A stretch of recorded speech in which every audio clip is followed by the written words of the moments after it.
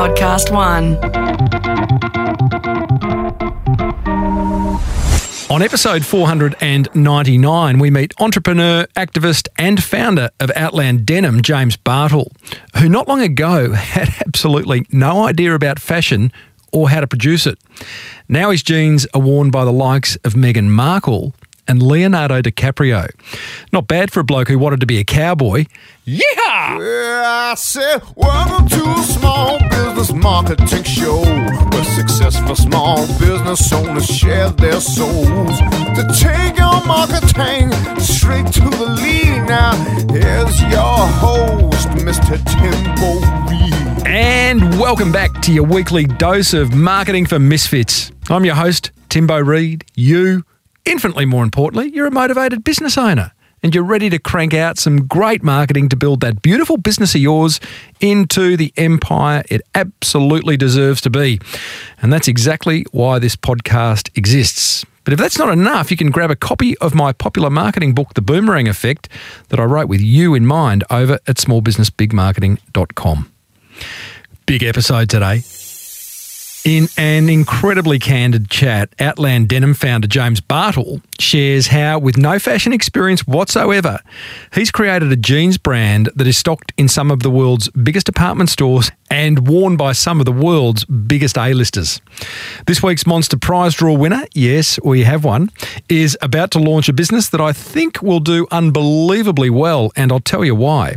Plus, a sneak peek into the upcoming 500th episode. As per usual, team, there's marketing GOLD dripping from the ceiling over here at Small Business Big Marketing's HQ. So let's get stuck right in. Before we do get stuck in, just a quick check-in. I haven't been on air for a while and COVID-19 is all we're talking about. We're surrounded by many businesses doing it really hard right now. So I hope your business is doing okay. I hope you're doing okay. Most importantly, looking after yourself. And to that end, I have gone and set up the Small Business Big Marketing Tribe, which is a free Facebook group laser focused on helping you grow that beautiful business of yours, or at least kind of sustain it through these tough times and through some smart marketing discussion. It's going to be a place, or it is a place, where you can share your experiences, ask questions, and help other business owners in the areas of customer service, SEO, PPC, customer experience, websites, social media. Any marketing-related topic we will be talking about in that group. It's myself and Lukey, my old co-host. He'll be in there most days answering questions. So search for Small Business Big Marketing Tribe on Facebook and we'll see you inside. Righto, let's find out about today's guest. As you may know, I host another podcast called The Idea Exchange. It's a podcast that deep dives into the lives of Australian business founders and the stories and lessons learnt behind the empires they're building. Now, in season 1, I have had some amazing chats with Showpo's Jane Liu, Carmen's Muesli's Carolyn Creswell, and Thank You's Daniel Flynn, just to name a few, covering their views on money, growth, culture, and work-life balance. Now, every Small Business Big Marketing listener should subscribe. It's right up your alley. And more recently, as part of the Idea Exchange series, I caught up with James Bartle. James is the founder of Outland Denim, which is a business disrupting the highly exploitative fashion industry. And as you're about to discover, James is on an absolute mission to curb the trafficking of young girls in this multi-billion-dollar sex trade. In fact, he launched Outland Denim to create employment opportunities for women vulnerable to this exploitation and abuse.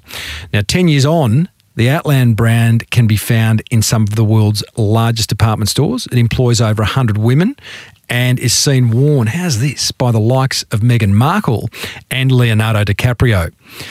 I caught up with this businessman on a mission at his Gold Coast Hinterland HQ for a pretty candid conversation, I've got to tell you, where he openly shares just how big an impact one film had on him, why he chose jeans as the way to address a global problem, why he went from being a not-for-profit business to a for-profit business, the impact celebrity endorsement has had on the brand, the power of being B-Corp certified, plus he shares some really heart-touching stories of employee success. Here's James talking about why he chose to base his business in beautiful Mount Tamborine. I mean, where else would you want to operate a business from? Noosa? Yeah, exactly. Why'd you start a business up here? Well, look, I'm from the area and my family are from here, and I spent a little bit of time in different areas. My wife was from Sydney, and so when we got married, eventually we wanted to move back here, and I didn't see a barrier for being able to operate an international business from here, especially in today's climate with technology. And, I think it gives you a different perspective on life when you're in this peaceful environment as well. No doubt. Has it been a great decision? It has been a good decision. There's obviously logistically challenges with operating outside of a CBD, but I don't think any of them are big enough to change the way I'd do it again, So you go and see a film one day 10 years ago, the Liam Neeson film, Taken. Explain the impact that movie had on you.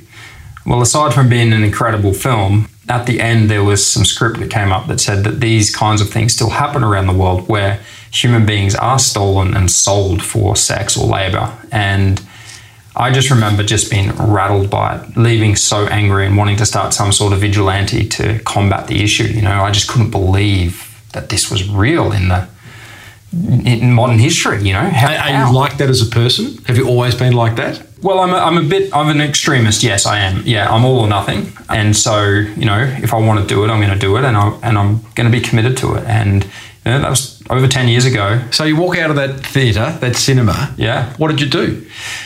Well, talked about it. Talked about being full of rage at those kinds of people. And I was there with my wife and some friends, and talked to my friend about it, and he was also moved by it. And how terrible it is. What could we do? Imagine if those kinds of conversations, could we hire ex-SAS guys to go out there and start sorting this thing out for us? That's where you start. So you took the Liam Neeson character quite literally. We did. We took it quite literally. Our wives were very quick to remind us we didn't have the same combat skills as him. So we needed to find a different way of addressing the issue. They're good like that. Bring us back to reality. That's right. So okay. So you get your back up. You start talking about it. You generate ideas as to what we could do. These conversations have happened over many, dinner parties and barbecues. You then took a step to turn this solution, create a solution into reality. What was that step? Well, look, it had been marinating for us, for my wife and I, this injustice that was going on for over a couple of years. She's a journalist, keen researcher. She researched a lot. She was filtering out to me about what was really happening out there. And, I just couldn't believe it still. Like every time it was shocking that this is a real thing that's happening, and that the fashion industry kept coming up as well as a big part of the problem in the way that we exploit human beings. A couple of years after watching the movie, I came into contact with a rescue agency that gave me the opportunity to travel through Southeast Asia with them to see the problem firsthand. And it was in Thailand that I saw a young teenage girl for sale, and that was the game changer. That was it for me. From that moment, I started on this journey. Explain that moment. And like you're walking through a place that is somewhat normal or become normal, where the sex trade, it was Pattaya, a place called Walking Street. I was told it was the sex capital of the world. To be perfectly honest, I wasn't that impacted walking down it. People looked happy. It was a bit gross, as in that, wow, people really have to do this for a living. But I wasn't really that impacted until we sort of walked out the end of it into sort of where it was less populated, and saw a line of girls standing there, and one of them just looked really young. And I asked the rescue agency representative, what's the go with this little girl? And he said, James, if you were to really look everywhere, there's lots of them. Mm-hmm. And, this is 10 years ago, but mate, it's true. They're everywhere. And I still can't forget the look in her eyes, I find it emotional even now talking about it, just seeing how scared she was and knowing that, wow, her life potentially was only changing that night. She looked so scared that it could have been the first time that she was out there. And I wonder where her dad was, or, who was looking for her, who was wanting to help her. And it appeared by the industry walking around that nobody, and I had two nieces at the time, and, you think you love them, and you love them like your own, and there'd been nothing that you wouldn't do for them. And I just thought, Liam Neeson isn't out there looking for this girl, and the problem is much deeper than this one little girl. The problem is massive. How big is it? It's a $150 billion industry. It's a big industry. It's a similar size to the fashion industry. Unfortunately, the fashion industry is a massive contributor to the need for people to be exploited. And I believe that by using what we've been given here in the Western culture, meaning the riches that we've been given in that we have the ability to address certain issues like this, if we were to use our everyday products, what could the outcome be? What if the byproduct of that was freedom for people? What if there was an environmental aspect to that as well? And so I guess that's where it all started, and we've evolved from there. Business for good, huh? Yeah, absolutely. So you come back, the rage is well and truly alight now. You've seen it, you can't not see it. No. And you need a business idea. You were working in steel fabrication. Yeah. A bloke who didn't finish year 10. Yeah. Loves his motocross, but hasn't really got a direction in life. Is that fair to say? Yeah, I was always very passionate about people, like wanting to somehow impact people. So even through my freestyle motocross days, it was, if I was doing a show, I wanted to be a part of encouraging people, So I guess that drive has always been there. But yeah, absolutely. My metal fabrication business was literally started to be able to back this to work, to fund it. That was just, it all of a sudden became a side hustle and not just a bit of pocket money. Yeah. I've got to ask then, jeans, highly competitive, hard to make, highly polluting and dominated by some pretty big brands. Yeah. And mate, you've got a bit of fashion sense, just, first time meeting you, sharp looking fellow, but why jeans? Well, that comes back to my not finishing grade 10 education, and I was highly uneducated as to what I was getting into, and found myself in this industry that you've just described so perfectly. One of the worst. It's the dark side of fashion, the pollution attached to it, the social injustice attached to it, but also the most incredible product. If you were going to change the world with any product, I genuinely believe that a denim jean is the ultimate product to change the world with. And there's a reason for it, is that, like a song, they take you somewhere. When you have a beautiful pair of jeans, you never want to throw them out. They remind you of an occasion. They absorb history, And so I go, what else can speak to somebody as powerfully as a product like that? T-shirts we wear and use and throw away. They don't have the same meaning. Food we eat, consume it, it's gone. But denim, jeans, we come into contact every single week with them. And so it's a reminder of what it is we're fighting for. Are we a part of the problem or a part of the solution? And we wanted the byproduct of this particular product to be part of the solution. And I guess that's part of choosing denim, which is probably we grew into the real depth of understanding here. So unlike many businesses, your product is a means to an end. Absolutely. It's not the end. No. Look. So success, therefore, is not necessarily a bottom line on the balance sheet. No way. I mean, that's part of success. No, it is, yeah. Look, what is success? It's measured in three ways. That's what true sustainability is. It's measured on a social, environmental, and economic level. And if we're measuring those three things genuinely, and so when I say economic, I don't mean just economic, did it make a profit or not in the country that distributes your profits? I mean, did it have an economic impact at every level of where it was produced, your supply chain? And if it had an impact on all three of those things at every level of producing that product, you now have a sustainable product. And so that's our ultimate goal, is if we could produce a product that leaves the world and the people in a better place as a result of being made and worn, than leaving it in a worse place, we've won. And that's what we're headed towards. So you come back from your trip, fire in the belly, it's jeans, it's denim, Outland Denim is born. It's a not-for-profit, it's a charity, essentially, in its first iteration. What did year one look like?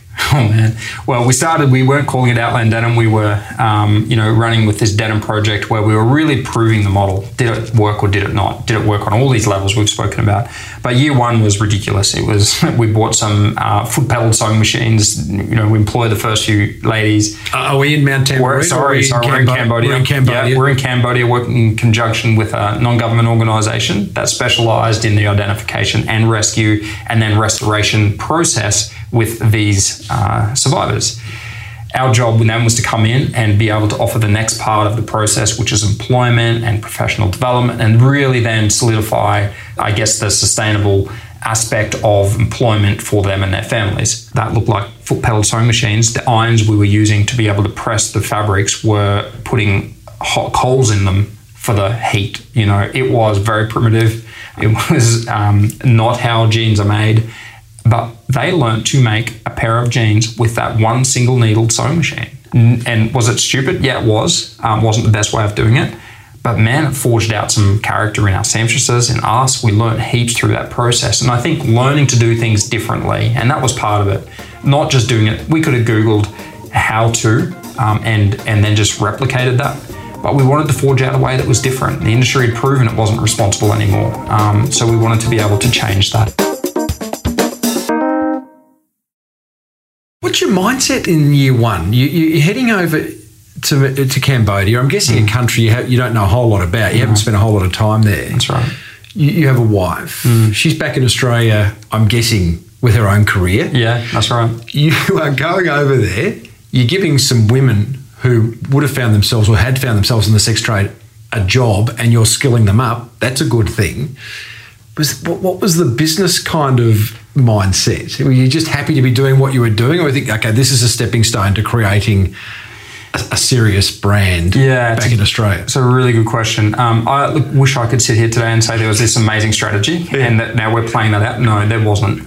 It was really like I was moved by compassion, and I knew that the solution was an economic one. I knew that, and I knew it had to be born out of a beautiful product. And so I had absolute conviction of that, but I had no idea on how to get there. And so we spun our wheels heaps. In those first years, we were just spinning our wheels and trying to work it out. But it also forged out some character that now plays a real asset to us, that when it doesn't look like it's possible, it is. And I think, now more than ever with world events, that's something that I'm not terrified by what's going on right now as a business. I know that there's going to be tough times, but all of those early years has set us up to be successful now. No doubt. Wow. Did you document that first year? I hope you had a camera crew following you. No, we didn't, unfortunately.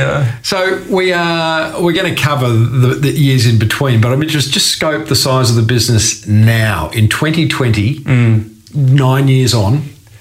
Yeah, well, now we've got 10 people employed here in our headquarters in Australia, and we have approximately 100 staff in Cambodia with the 2 facilities that we own there. We've gone to producing, around about 20,000 pairs of jeans, and, we're scaling. That's still very small, but we're scaling now quite quickly. We've focused in the last year and a half on really solidifying our method, our business model, and the methods that we use to produce our products, but also have that kind of impact and not lose the impact on people or planet in the process of scaling. And so that's been one thing that's been questioned a lot. Well, how do you scale and maintain that kind of impact on people from vulnerable situations? Well, we've now been able to prove that to 100. Our next milestone will be proving it at 300, and that's our next target. So explain the Outland Denim business model, James, from a point of view of it's sustainable fashion. So how does the business run, and how are you selling? Wholesale, retail, online, offline? Well, I'm a big believer in using, benefiting as many people as possible through your business. So that needs to start in who plants the seed of cotton to grow the fibers, all the way through to when we hit our production facilities where we can have the greatest impact. And our business model, or our social impact model, is built on 4 major impact areas. And the first one is that we give opportunity to women that may not get it. It doesn't mean that they were exploited sexually. It might mean that they were exploited for labor. It might mean that they have a disability, they were just poor. We're looking for vulnerable people that we can help and equip. So we give opportunity to them. They come in and get a living wage, which is different to minimum wage a lot of the time, meaning that they can pay for their healthcare, they can save for the future, send their children to school, maybe go out for dinner on a Friday night, and enjoy a lifestyle similar to ours. And then training. We train them in all aspects of the product. So that's very different to a manufacturing facility. Our goal is to equip them that they are not dependent on us. They can become independent out there in the workforce. And so they become experts in producing a product. And then education, and that will be around a range of things. But one of the most powerful is finance. Earning more money than you've earned before. How do I manage that? How do I plan for the future? So basic household budgeting or women's health issues or English. And so a range of things. And the way we look at that is we want to plug the gaps that they've got in the fastest possible way that we can. We probably take for granted all the things that we were just able to learn about. We're always being educated in the West on lots of these issues, and they just missed out because of poverty. So our job is to really plug those holes. That's our social impact model. Environmentally, we look at it and go, well, if it's exploiting the planet, then we need to find a better way. And so we invest our profits and the money that we're generating into solving those issues.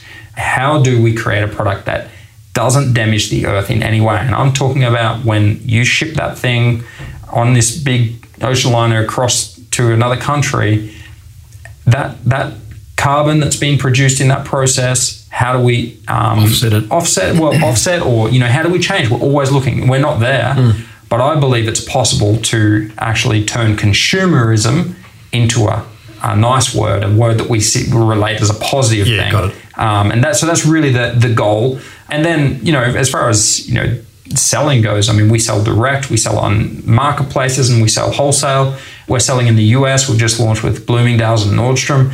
We're just going into the UK with a digital presence, and hopefully it'll be bricks and mortar soon.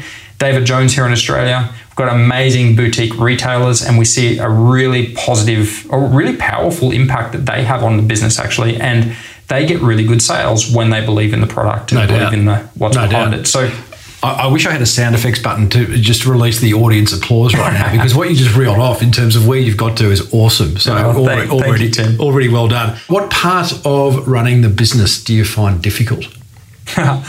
Well, where do I start? I think I should read your book, Tim.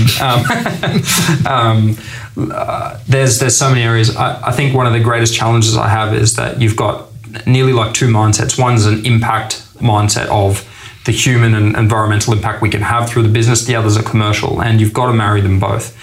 One doesn't work without the other. And so I think it's that trying to merge the two mindsets into becoming naturally one. And I think we're a long way down the road, but I find that really challenging. You want to, in a time like we're in right now, you want to be able to give everything you have away to those in need. Our retailers who are going to suffer, some will go under in this time. How do we support them? And as a business, use wisdom to go, we can do this without damaging that. We can stretch here, but not there. It's those kinds of decisions where the compassionate side of you wants to just do everything. And then the other side of it is like, well, I've got a responsibility to our staff and here in Australia and those in Cambodia as well. So it's those kinds of decisions that I find challenging. Despite your enthusiasm and love for what you do, has there been a moment where you or your wife have looked each other in the eye and lost faith in the idea? Weekly. No. You meant to say never. No, not faith in the idea. We've never lost faith in what could be, or that this is going to be one of the most powerful movements in fashion and industry. And I'm not just referring to our business model, but the kind of business model that challenges the inconsistencies of what brands preach and how they practice. We lose confidence in ourselves all the time. I struggle with having the confidence to lead the team. I struggle with having the confidence, have I led people down the wrong path? Oh my gosh, is it, the anxiety that comes. I'm not an anxious person by nature, but this journey has caused some of the most, definitely the most challenging moments of my life where I go, my family has to suffer for this. They have to go without because of this. And I believe, with every part of me, that it's our responsibility to do it. So when it comes down to your own little girls having to go without so that someone else's little girls cannot, that becomes a really confronting moment and decision to make. And I find them really hard because my wife has left in Australia for 6 months of the year on her own a lot of the time, looking after our two amazing little girls, and sometimes can't pay the phone bill, because business is like that. And so it's been those moments that have also made us. How do you reset? Man, resetting is it's mindset, it's discipline, and it's obedience. And if you allow yourself to go down the rabbit hole and find yourself in these dark places without using your intelligence to know that this is a bad place to be going and use some self-control to not allow yourself to go there, then you will die. You won't be able to make it through. But if you're able to see them as a benefit, these challenges as a benefit to you, as a learning for you, and lean into it, you become stronger. And so as the years go by, I'm certainly not there, but I do now recognize that I can see them as a benefit, the challenges. I see what we're about to find ourselves in as far as, the challenges the economy is going to face globally right now.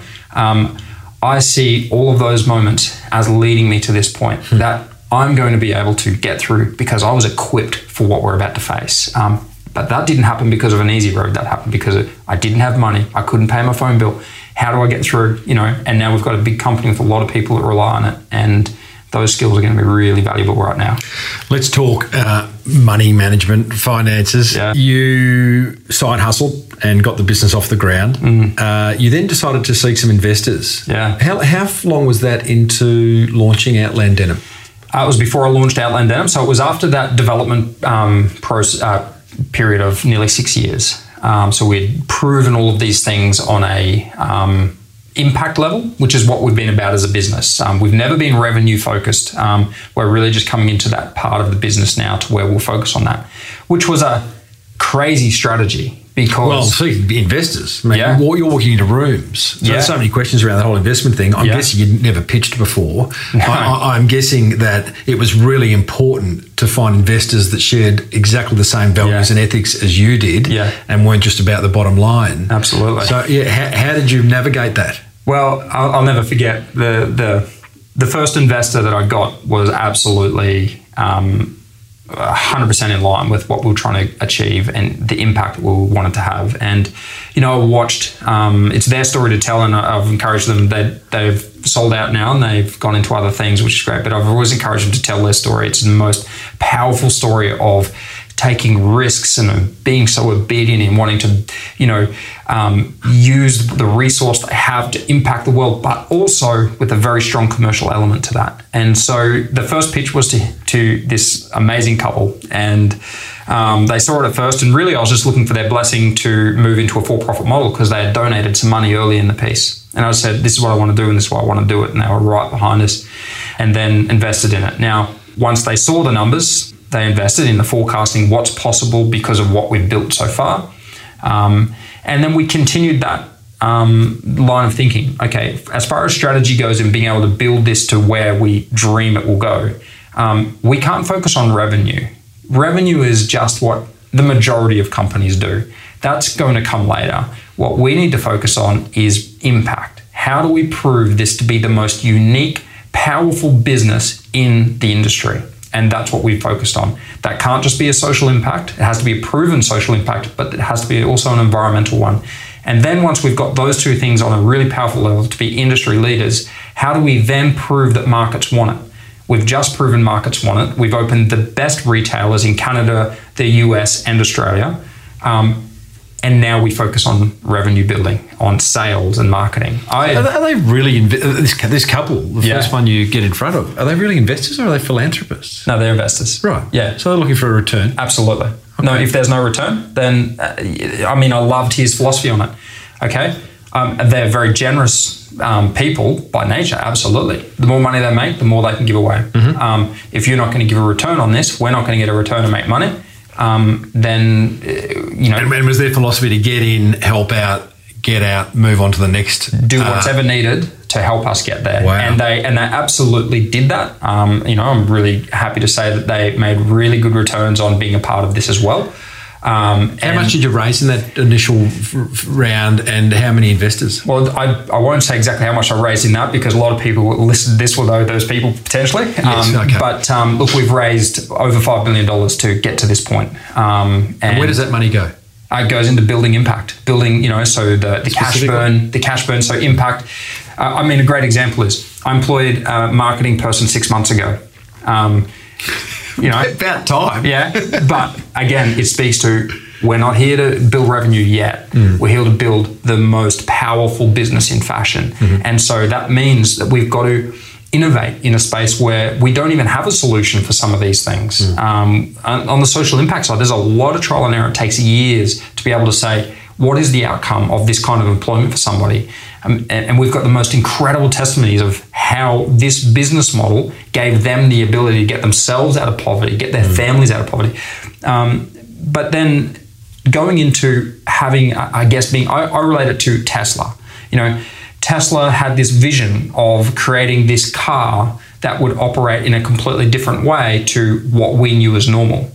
And I would say we are that of fashion. Yes, there's lots of people innovating in the space and trying to, come up with different fabrics and engineering around that. Absolutely. But we wanted to create a business model that addressed all of the issues, not one. I don't believe you can say you care about the social impact if you don't the environmental, and vice versa. They are one. Yeah, well, there's not a lot of innovation left in jeans. We can have a rip here or a bit of stonewash there. Yeah, but it's the business model. It's the business model impact. Yeah, and therefore we've become industry leaders in the space because it was always about impact. And so now you think from a business point of view, just commercially, is this a solid strategy? I think so, because now we can go and open regions with the best retailers when that doesn't usually happen to a fashion brand without needing to show revenue. I don't need to show how many sales I've had. Our sales haven't been massive. They've been organic sales though. So all the sales we've had have just happened as a result of people wanting to get on board with this. James, do you have hardened business people? Maybe you avoid them because you know what they're going to say, but you're laughing, so I'm guessing you have, where they look you in the eye and say, young man. Yes, exactly. You know what street this is going down. Yeah. Actually, my second biggest investor, I met him in New York. I was sitting at a table at a WWD event, and I went, thought I was going to get all inspired by these incredible speakers speaking about fashion, the future of fashion. And I sat next to this guy, and he's a Canadian guy.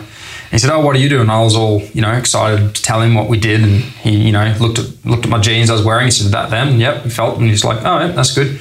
Well, I'm sorry to tell you, but you and all your investors are going to lose all their money. Anyway, 6 months later, he became our second biggest investor. How does that come? He kept an eye on you. You approached him and say, "Hey, listen, what happened?" Well, he watched. Did he come back with his tail between his legs? Not at all. He's been an incredible asset to us. On him. Absolute legend. He and his wife used their business. They've been in fashion for 30 years. And they watched what was happening. So what did he see? Have you ever asked him, what was that moment? I wore him down. His wife, I could see, believed in it from the beginning. Yeah, there's something in this. She encouraged him to look, and he said, "Look, jump on a plane, come over to Canada." I got there. He'd only ever seen the pair of jeans I was wearing. We threw a few pairs of jeans on the table, and he goes, "Okay, I'm going to take a risk, and I'm going to put you in front of the best retailers in Canada." There's 3 of them. We went and we sat in. I'll never forget the first meeting. Watch Devil Wears Prada. You walk into this room, and these buyers come in. They're like, "Right, 3 jeans down. We'll give you 20 minutes." Oh man, my knees were shaking. And I'm like, I've got to make this. Was this fellow with you? Yeah, he organised it. He was with me. I also knew it, knowing I wanted this money because I needed investors really badly. And threw it on the table. These amazing ladies who are still behind this brand to this day looked at the product, gave us advice. Your product's not there. It needs work. But over an hour later, they're there in tears about realizing the impact that their job can have on the world. And that's really where we connect people. We connect the buyers to our seamstresses and the impact we can have in another country and our own, all the way to the consumer being connected to it. And so we've seen retailers get on board because they know that they want to use this industry for good. Everyone wants to do that. We're unanimous in that. We just don't know how.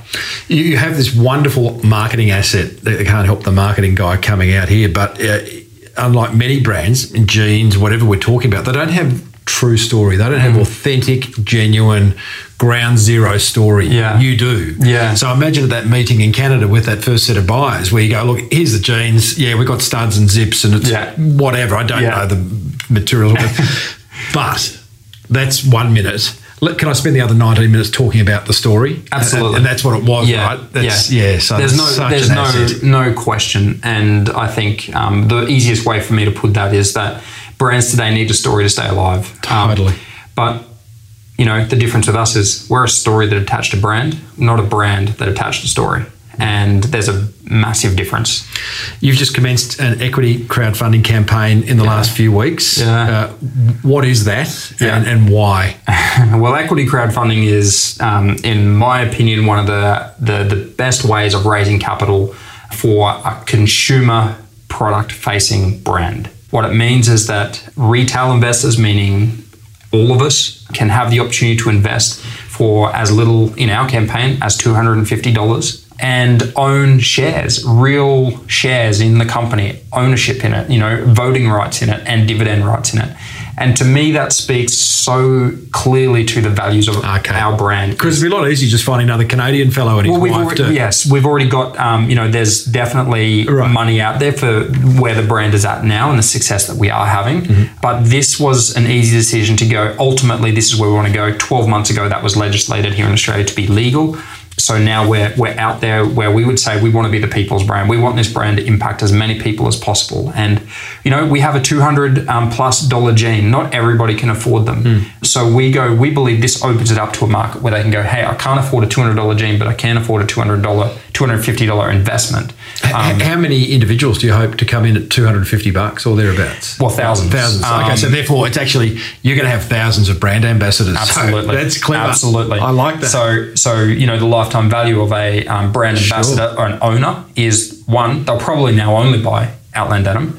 Two, they are genuine ambassadors. And if we do a good job of keeping our owners, our shareholders informed about what's happening, the impact their money's having, good and bad, I believe that we're going to activate a community. And I believe that the only way you change anything is through community. And I also believe that the only way you sell anything is through community activations. It's the most powerful way we have of marketing anything today. And so this is the most ultimate way of raising capital.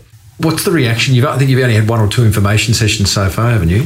We've had 2 information sessions so far, and it was, to be honest, the first one was here on Tamari Mountain. It was a really wet, cold, windy night only a few weeks ago, and I was so nervous. Like, I usually don't get that nervous to go to these things, but because it's your hometown, you know half the people in the audience, and I thought no one's going to turn up. Well, we had probably an additional 40% people turn up on top of who had registered. And awesome. So we were just amazed. The room was full. We had to get more chairs. People had to stand. And we did, an hour and a half event, which was amazing. We did the same in Melbourne. The day after the government had just announced that there was, gatherings over 500 had to cease. Our gathering was much smaller, but people still came. We had the most great crowd of people who want to be involved. And in fact, what I would say is that we're still seeing people put an expression of interest in now when everybody is fearful of the economy crashing. And I think that speaks to the fact that we are a very different brand. And in fact, now more than ever, this is what is needed. And so I don't see from a business point of view for us, yes, it'll hurt financially, but will it stop us? No, it'll make us stronger. And so I think that those that are wanting to invest are seeing the same thing, and they're putting in their expression of interest to invest. You became a for-profit business only a few years into being a not-for-profit. Yeah. And I understand becoming B-Corp certified gave you the confidence to do that. That's right. Yeah. Well, look, I had a bit of a martyr's mentality, to be perfectly honest, and still probably have a tone of that. I think so. Yeah. But I thought, for-profit, it's not pure. It's not. And someone once said to me that, when you give, the money away as a not-for-profit, whose money are you giving away? I'm giving everybody who's donated or everybody who's sort of treated us like a charity's money away, really. I'm just stewarding it. Okay, and when it's a for-profit and the money's actually yours, whose money are you giving away? And I went, It was the first time it really started to ring true to me that by being a for-profit business and managing it well and responsibly, that it could be a more pure form of having impact. And then I wasn't quite game to make the leap to for-profit until I came across B-Corp. It wasn't legislated here in Australia at the time, and so I waited. And when it was, we became a B corporation. It gave me the confidence to become a for-profit. Which is no mean feat. So do you want to just briefly explain what it means to become B Corp certified and the hoops you had to jump through? Yeah, well, I mean, I think it's fantastic. One of the biggest advantages is it highlights your weaknesses, and anybody who wants to be the best at what they do needs to know where they're weak. So that was a real benefit of going through that process. But yes, it's a rigorous process to get through, and we've, as a result of it, been able to improve a lot of what we've been able to do. But what it really does is it says to the world, hey, this company lives or operates to these standards, and have a look at our standards, and then look at how this company rates. And, we were able to be rated in the top 10% of B-Corps with our impact. We were the first denim brand in Australia, one of only 2 denim brands to be a B-Corp. And, so we're really excited by what they do right behind the idea behind B-Corp, and think that it gives consumers confidence in you as a company, that what we say... Do you really think so? Yeah, I do. Because imagine if I walked out on any street, any high street, and said, hey, what's a B Corp? Yeah. Would you buy this product, it's B Corp certified, or this product, it's not? Is a consumer really going to know? Okay, well, maybe not every consumer. It certainly impacts me, but I'm educated to it because I've been surrounded by it. But I think it's getting out there, as I get the comment a lot, oh, you're B Corp. I'm like, oh, wow, you know what that is? I think it's real. I mean, if I go to the bottle shop, I know that Stone & Wood's B Corp. They're like $20 more per carton of beer, Yeah, totally. But do I want to buy it? Yeah, I've got to buy it. Quantify the success then, or can you quantify, is there a straight line between being B Corp certified and any of the 3 bottom lines that you operate to? Yeah, absolutely. It's there's a direct correlation between measuring those things environmentally and socially, and how the policies, procedures we've got in place, how we manage waste. What do we do with our rubbish in our office? Do we use a plastic pen? Just it goes into a lot of detail. And hey, we're not a perfect company. We've got a long way to go. We're just committed to becoming the best we can be in it. It would appear, James, that, and correct me if I'm wrong here, but the B Corp certified companies, these uber socially aware businesses, are still in the minority. So what has to shift in order for them to become the majority? Is it just a generational thing where, like 52-year-old Tim here with his kids who are between 19 and 23, are they the ones that are going to save the world and start all the B corporations, or? No, I don't believe it's a generational thing. I think we're all impacted by the events of our generation. For instance, my grandfather being impacted by the war, therefore my parents being raised to be, a byproduct of that, and then us a byproduct of, and it keeps on going. It's like a pendulum, and it swings from one side to the other. And I think we're on a backswing of where, for a moment, we lost sight of the value on human life and community and environment, and where it's not because of bad people at all. It's not. It's a byproduct of what was experienced. And so on this backswing, it's brands like us, it's those B corporation companies that are committed to these things that are going to have the greatest commercial benefit as a result of the backswing. So I think, it also helps for those companies that is genuine, and there is a big difference between if your leadership in the company is genuine about the things you say you stand for, and those companies that say there's a marketing angle here. I think as consumers today, we can smell it, and we're now more motivated than ever before to align with brands that speak to our values, that give us the experience that we're looking for, over wearing a brand for the sake of wearing a brand name. So you only employed your first marketing manager 6 months ago. I'm guessing prior to that, you yourself didn't run off and book some TV ads, magazine ads, billboards, some big Facebook advertising campaign. I'm guessing none of that's happened.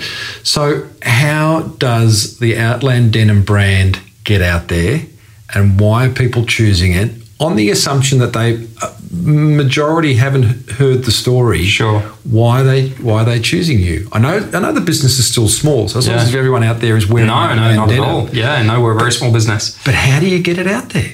Well, I'm just such a fan of grassroots guerrilla style marketing. And when I say that, that means that I hope today when you leave, Tim, you're like, man, I'm going to have to buy those jeans, and you're obviously telling your audience about this, and your audience will hear it and go, well, I trust Tim, so I'm going to check this out.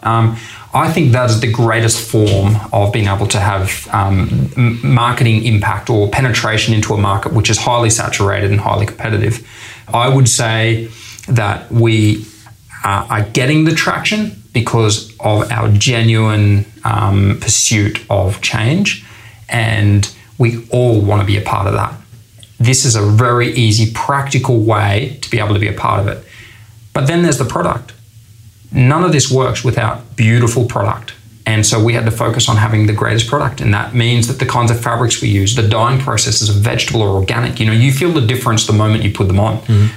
The recovery in the fabrics for our skinny stretch denims, that they don't go out of shape when you're sitting on an airplane for 14 hours and have to hop off at the other end. It's the attention to that kind of detail. We've evolved in our product over time to where you look at your old seasons, you go, oh, damn, I wish it wasn't in the market. I wish we could have all our new stuff. I'm looking at fall 20 at the moment going, this is such amazing product. I want everyone to be in it. Right. But being proud of your product, being passionate about your product, and product leading the way, and then the results of that product being everything that we've spoken about. It's beautiful. Do you get scared, James? There's going to be a point in time. You've got 100 staff in Cambodia. How many on the ground here? You said 30. 10 here. Still a business where the founder, the innovator can have direct impact. Do you get scared about a time when, dare I say, you become more corporatised? That excites me. Well, it means you're growing, right? It means you're growing, but imagine come in and that you can say, hey, finance is on track. Hey, are we good here? Yep. Oh, if we're not, can you worry about that? Yeah. You're asking yourself this, no one else. Exactly. I've got a great team and a good team of advisors around me as well. So, and I'm very fortunate to the caliber of those people. So I guess there is always a part of you, it's like letting go of your own baby, and there's always that challenge, and that comes into the personal development, pride, I want to be known as that. I wanted to be known as the guy behind the scenes. So for the first number of years, I always look for somebody else to be the face of the brand. It's only in the last 6 to 12 months that I've been willing to step up into that position. And what was that about? False pride. A false pride where I was like, I don't want to be known as the guy that's up the front. I'm the humble guy working in the background. No, and it's just silly. What a disservice you were doing. Yeah, absolutely. And there's a good friend of mine who said, what are you worried about? And when we got to the crux of it, I said, I was worried about the people in Southeast Queensland that would judge me for being that guy. And he goes, and so how far are you prepared to go for those women that you care for over there? I said, I think I'd die for them. And he goes, but you're not willing to lose your pride in front of a few people in Southeast Queensland. Oh, I like that, mate. Yeah, it was a game changer for me. And so it's still a challenge. If I speak to my phone with a little selfie video going, hey, I struggle. Mm-hmm. I really struggle to do it. Or put a post up on my Instagram about some success that the brand has had, or I struggle. But it all comes from a place of pride. It's unhealthy. And so I've got to work through that and try and, overcome it. Well, you are known as the bloke who created the jeans that have been worn by Brad Pitt, Leonardo DiCaprio and Meghan Markle. Now, I don't think we've had Brad Pitt yet, but you haven't. I did read that. Maybe someone just put him in because of once upon a time in Hollywood. Exactly. Okay, so DiCaprio and Markle. Now, I'm guessing you didn't send them a pair and say, "Hey, would you wear them?" No. You were pleasantly surprised when Meghan hopped off the plane in Australia. I don't know where you saw DiCaprio wear them. Yeah. Tell me about those moments, and what does that kind of endorsement do for the brand? I feel a little emotional even telling you about this right now. The Meghan Markle impact on our brand was nothing short of miraculous. The fact that she would turn up here in Australia wearing our product, Outland Denim brand. I know her good friend Jessica Maroney in Canada. That was influential. Was probably influential. She's been an incredible support to our brand as well. But the fact that they would do their due diligence on us, that they would see whether they believe in who we are and who we say we are, and then back it like that, that's one thing. What happens after she wears it is, I didn't think was a real thing. We've been told about the, Markle sparkle and the effect that she has, and I didn't believe it. I was in Cambodia at the time. I woke up in the morning, it's 3 hours behind Australia there. My phone was full of Instagram, phone calls, emails, like you name it. It was goosebumps. there. Yeah, it was incredible. My brand manager was with me at the time, who was operating in our managing our online sales. His phone would get a notification every time an online sale went off. We were sitting in a tuk-tuk, driving out to our production facility, and just sitting there, letting this thing absorb in as to what has just happened. And his phone's going ding, ding. Online sale. Online sale. And we're like, wow. But the media And to this day, we still get media where it's rare she's mentioned for what she wears without our brand being mentioned alongside it. It's incredible. And I'm talking globally. I'm talking by the best publications from Vogue, Financial Review. Like, I'm talking, Wall Street Journal. Like, so if you actually quantified the media coverage you had, it sort of sounds like it'd go into the millions of dollars. I was told by a journalist that had looked at the impressions, and she said that it would be tens of millions of dollars.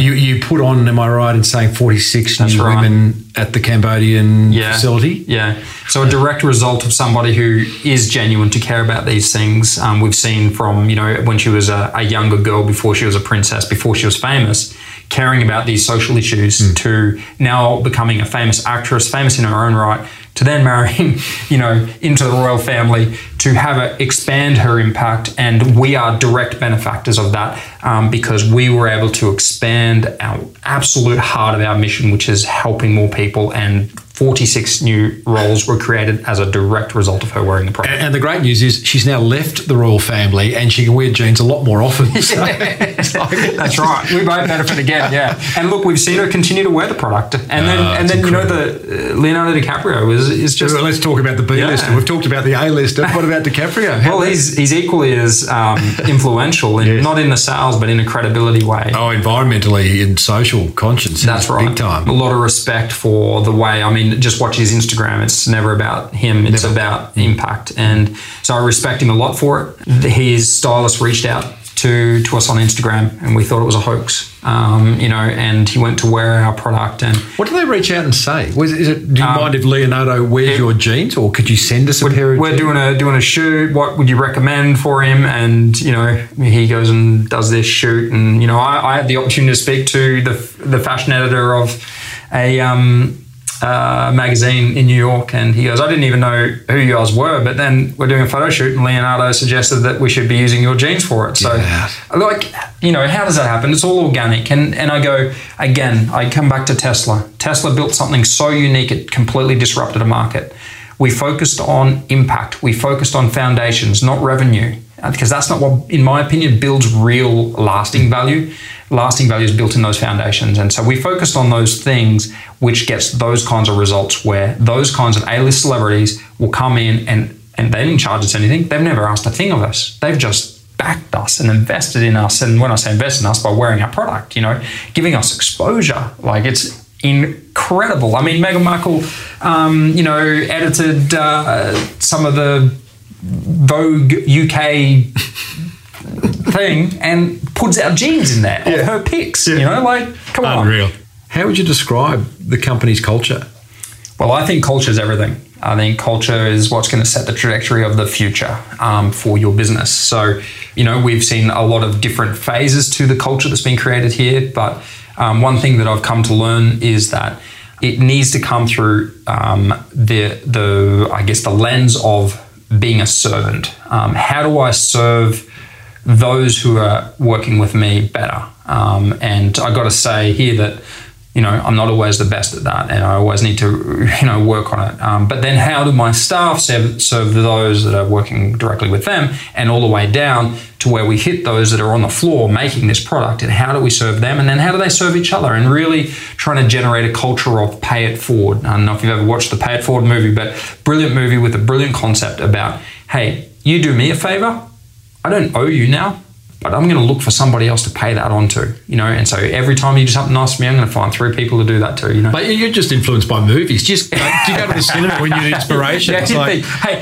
look, I don't even have Netflix, so like, I watch Taken, I get a business idea. Yeah. I watch Pay It Forward, I get a way to run the business. It's fantastic. What a cheap form of inspiration and brainstorming. Yeah, I just think it speaks to my own moral compass of that. I think that we are here to serve each other. I think we often forget that the gift is in the giving, not the receiving. And if we give out of a heart of compassion and love for people, it's really powerful. And the byproduct of that is life changing, not just for those you're able to help or serve or enjoy life with, but the impact on you is insane. What's the vibe like? I'm sitting here in your head office in Australia. I met a couple of your staff on the way in. They've got the same glisten in their eyes as you have, and I get it. What's the vibe like in Cambodia at your factory? Because one part of me thinks it could be heavy because of where these ladies have come from, but I imagine it's very optimistic and fun. Yeah, I mean, look, you go through times, don't you, with business. When we're growing quickly, our culture sucked. We employed 46 new people, we're growing, and we're like, we became really unstable. Our culture slipped, and that was only a year and a half ago. How did you know it slipped? What does that look like? Oh, attitude. Everyone's attitude, mine, everyone's. We're all stressed, we're working so hard, and it only comes back to me, and that I didn't mitigate those things. I wasn't experienced enough to know that was coming, So it was really coming back to culture and really resetting what that is. What should our culture look like? What is the values that we hold dearest to us as a company? Being integrity and honesty and generosity. Those are the things that our company values are built on. And so how do we display that and educate our staff on that is what they're working within? And so that means that we love each other, support each other. Yeah, we have bad days, but we have lots of good ones. So now if you walked into our production facilities, you walk into a completely different environment, which it was built on, where it is full of hope and love and support and excitement. And, I guess there's entrepreneurs amongst our group of seamstresses that have been able to build homes and build rental homes and incredible stories. Tell us, my next question, I'm sure there are so many stories, but what's one that comes to mind of a staff member and, tear up if you have to, mate. We're grown men, But cause I'm as you can tell, I'm really tough, and I'm not very passionate about this. But look, there's one story that trumps it every time. It was only 3 years into the start, and we really wanted to know: does this really work, or does it not? Is it smoke and mirrors? And I remember talking to one of the first employees that we ever had, and who still works with us now as a section leader. But she lived under a plastic sheet with her family. Her mum, her dad, her siblings. And she was able to, herself, from her own hard work, build a home for them to live in. She was also able to, and so when I say build a home, I mean, that means that mum, dad, siblings are no longer exposed to monsoon season. And you imagine living under a sheet in monsoon season where it all floods and mosquitoes and all the challenges that come with that. So she's now the lady that has been able to completely change her family's life from a security, safety point of view. She's also reestablished this dignity that she believed she had lost, which is so sad because she's now the income earner. She's now the professional. She's worked hard. She's forged her own way. And we're at that point, I'm sitting there thinking, this is a career highlight. How can it be better? And she went on to say, and I was able to buy my sister back from someone who had owned her. It sounds like a story. It sounds like a movie. It's everyday life for people all the way around the world that live in these situations. And it's our job as the consumer, as the one buying those products, to make sure that they're treated the right way. Because if we just offer the opportunity, that's all they need. They make the rest happen themselves. And so we've got so many of those stories of these massive feats changing the history of what it looked like to what it could be because of their own hard work and this business model giving them the tools they need to do that. One last story, because it's just insane, but a 14-year-old girl stolen with her friend, trafficked into Malaysia, held as a slave in a garment factory where her friend then passed away because she got sick and no medical attention. Eventually this girl gets rescued and now worked with us. And the difference in seeing that that's a reality for a little girl, to what can be now, and seeing the hope. She's now married. She's just incredible to see the transformation that can happen through employment. Where do you employ from? Do you still use the agency that set you up over in Cambodia to then source new staff? We work with a number of agencies to be able to source new staff. So that's non-government agencies that specialise in identification or rescue or the restoration process. And so it's not just one, it's a number of them. They specialise in different areas. I mean, one of the agencies has come in and run a training program on what human trafficking looks like, what to look out for. We're in the middle of the seminar, and one of the ladies puts her hand up and goes, "That sounds like a family member." They then go and start doing their investigations into it and find this family member in Malaysia. Very real impact just by those educational sessions. Never knew what to look for. So I imagine bringing in new staff, and I on another podcast I interviewed Julie Mathers, who owns Flora and Fauna, which is the largest vegan online store in the world. She makes a habit of employing people with physical and mental disabilities and says the success that she has from it, albeit difficult at the start, is enormous. Yeah.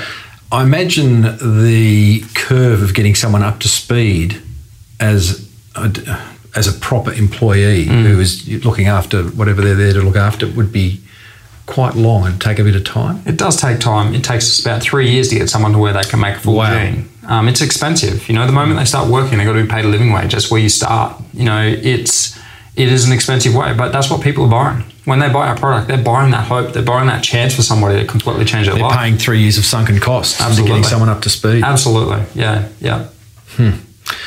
James, I'm just going to finish off, and I already know the answer to this. We're going to talk about what we call the hybrid life or work-life balance. The smile on your face tells me you have none. Is that true? Look, I'm getting better at it. If you ask my wife this question, she'd say no, but I've got a long way to go, and I do. But my dad said to me once, and I know we've all probably heard this one, but do what you love, and you'll never have to work another day in your life. I never dreamed of being in fashion. I think it's a great industry. I always thought I'd be a cowboy, actually, and I'm not.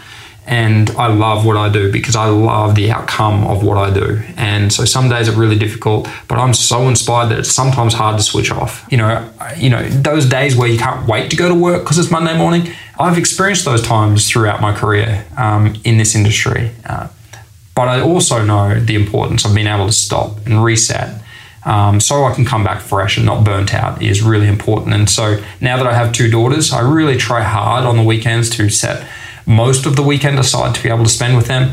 The reality is there's always an email, there's always a phone call, 7 days a week. And I just see that as probably the stage of life I'm in, but I just have to manage it around my family.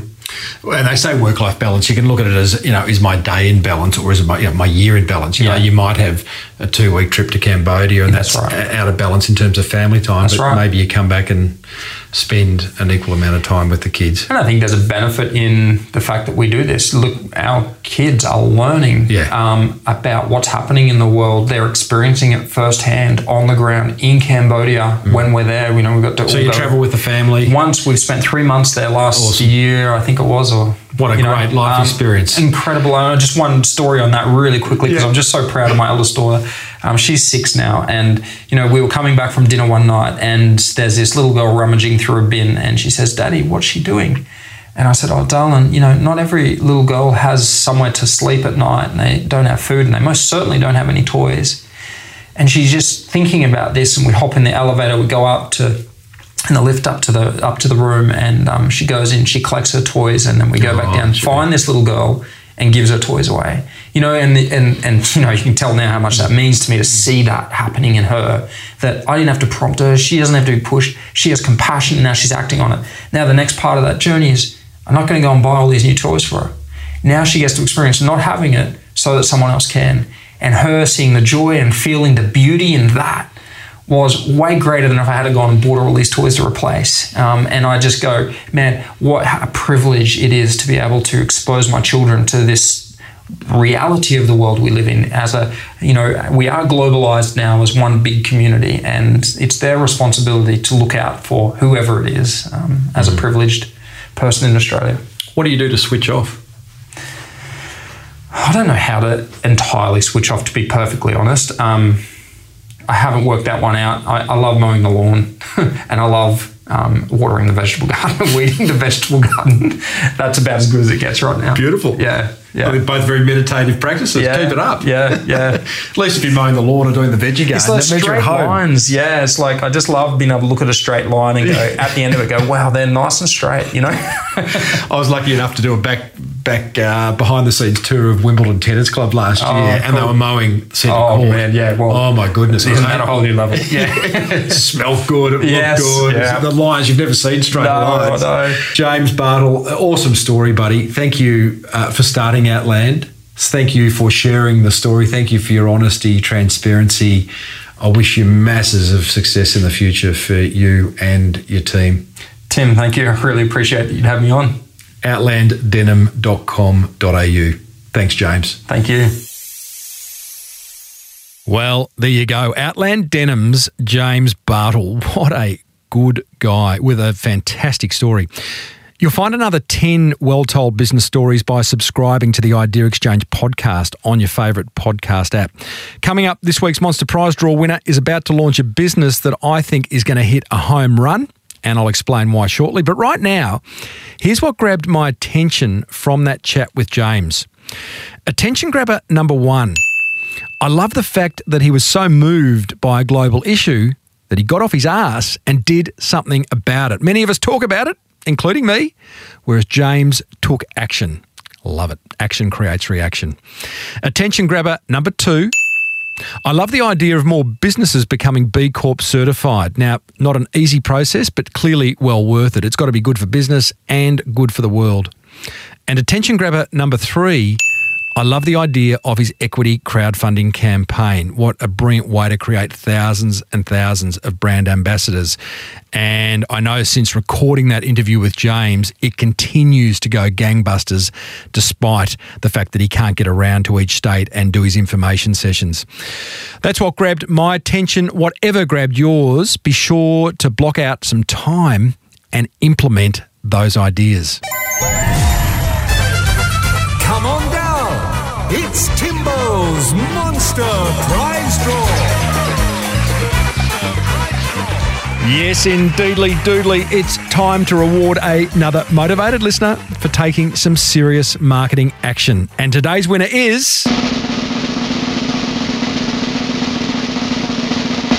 Sophie McGuire of locusonline.com.au. And Sophie says in her email, "Hey Timbo, I'm just emailing in to let you know how much your podcast has helped me start my own business, an online e-commerce marketplace for local Australian products, typically handmade."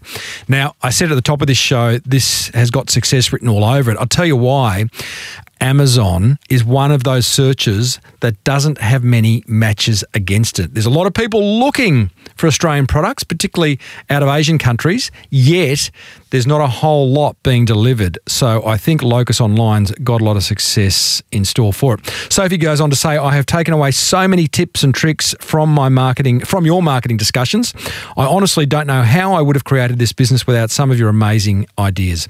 The biggest lesson learned was that my business is not meant for everyone, and that is completely okay. Being able to focus on my niche market is better than trying to be everything to everyone." That lesson she learned from the Seth Godin interview, where Seth said something about his wife's gluten-free bakery business in New York, that it's not for everyone, but it might just be for you. And he went on to say every business only needs 1,000 customers who absolutely love what you do. So don't be scared to niche down, team. Sophie goes on to say, "My business is called Locus Online, and we have an Instagram page up right now at locus.online. Soph, well done to you. Thank you for implementing. Thank you for listening. And as a result, you win a Bonjoro license, a copy of Jamie Mustard's book, The Iconist, a Flora and Fauna voucher, a Sendle voucher, a Lumber Punks voucher. Go and throw some axes indoors when you're up in Queensland sometimes. A Liar's range of non-alcoholic spirits, valued at over $500 alone. Some Mr. Lee's noodles, some Tradies underwear, or a voucher for some Tradies undies, I should say. Promotion on this show and a backlink in the show notes, which Google loves. Everyone else, to enter, just send me an email to tim@timreed.com.au. Tell me one idea you've implemented and what impact it's had on your business. And if I read it out on air, you win. Righto, before we wrap things up, just a reminder that you'll find plenty more episodes on the Podcast One Australia app, plus my entire archive full of ideas to grow your business over at smallbusinessbigmarketing.com. If you're getting value from listening, and I hope you are, then don't keep it a secret. Be sure to let other business owners know about it.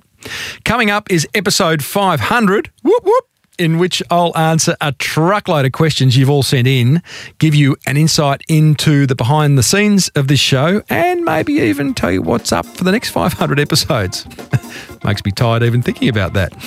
This podcast was presented by me, Timbo Reid. It was produced by Matt Dwyer.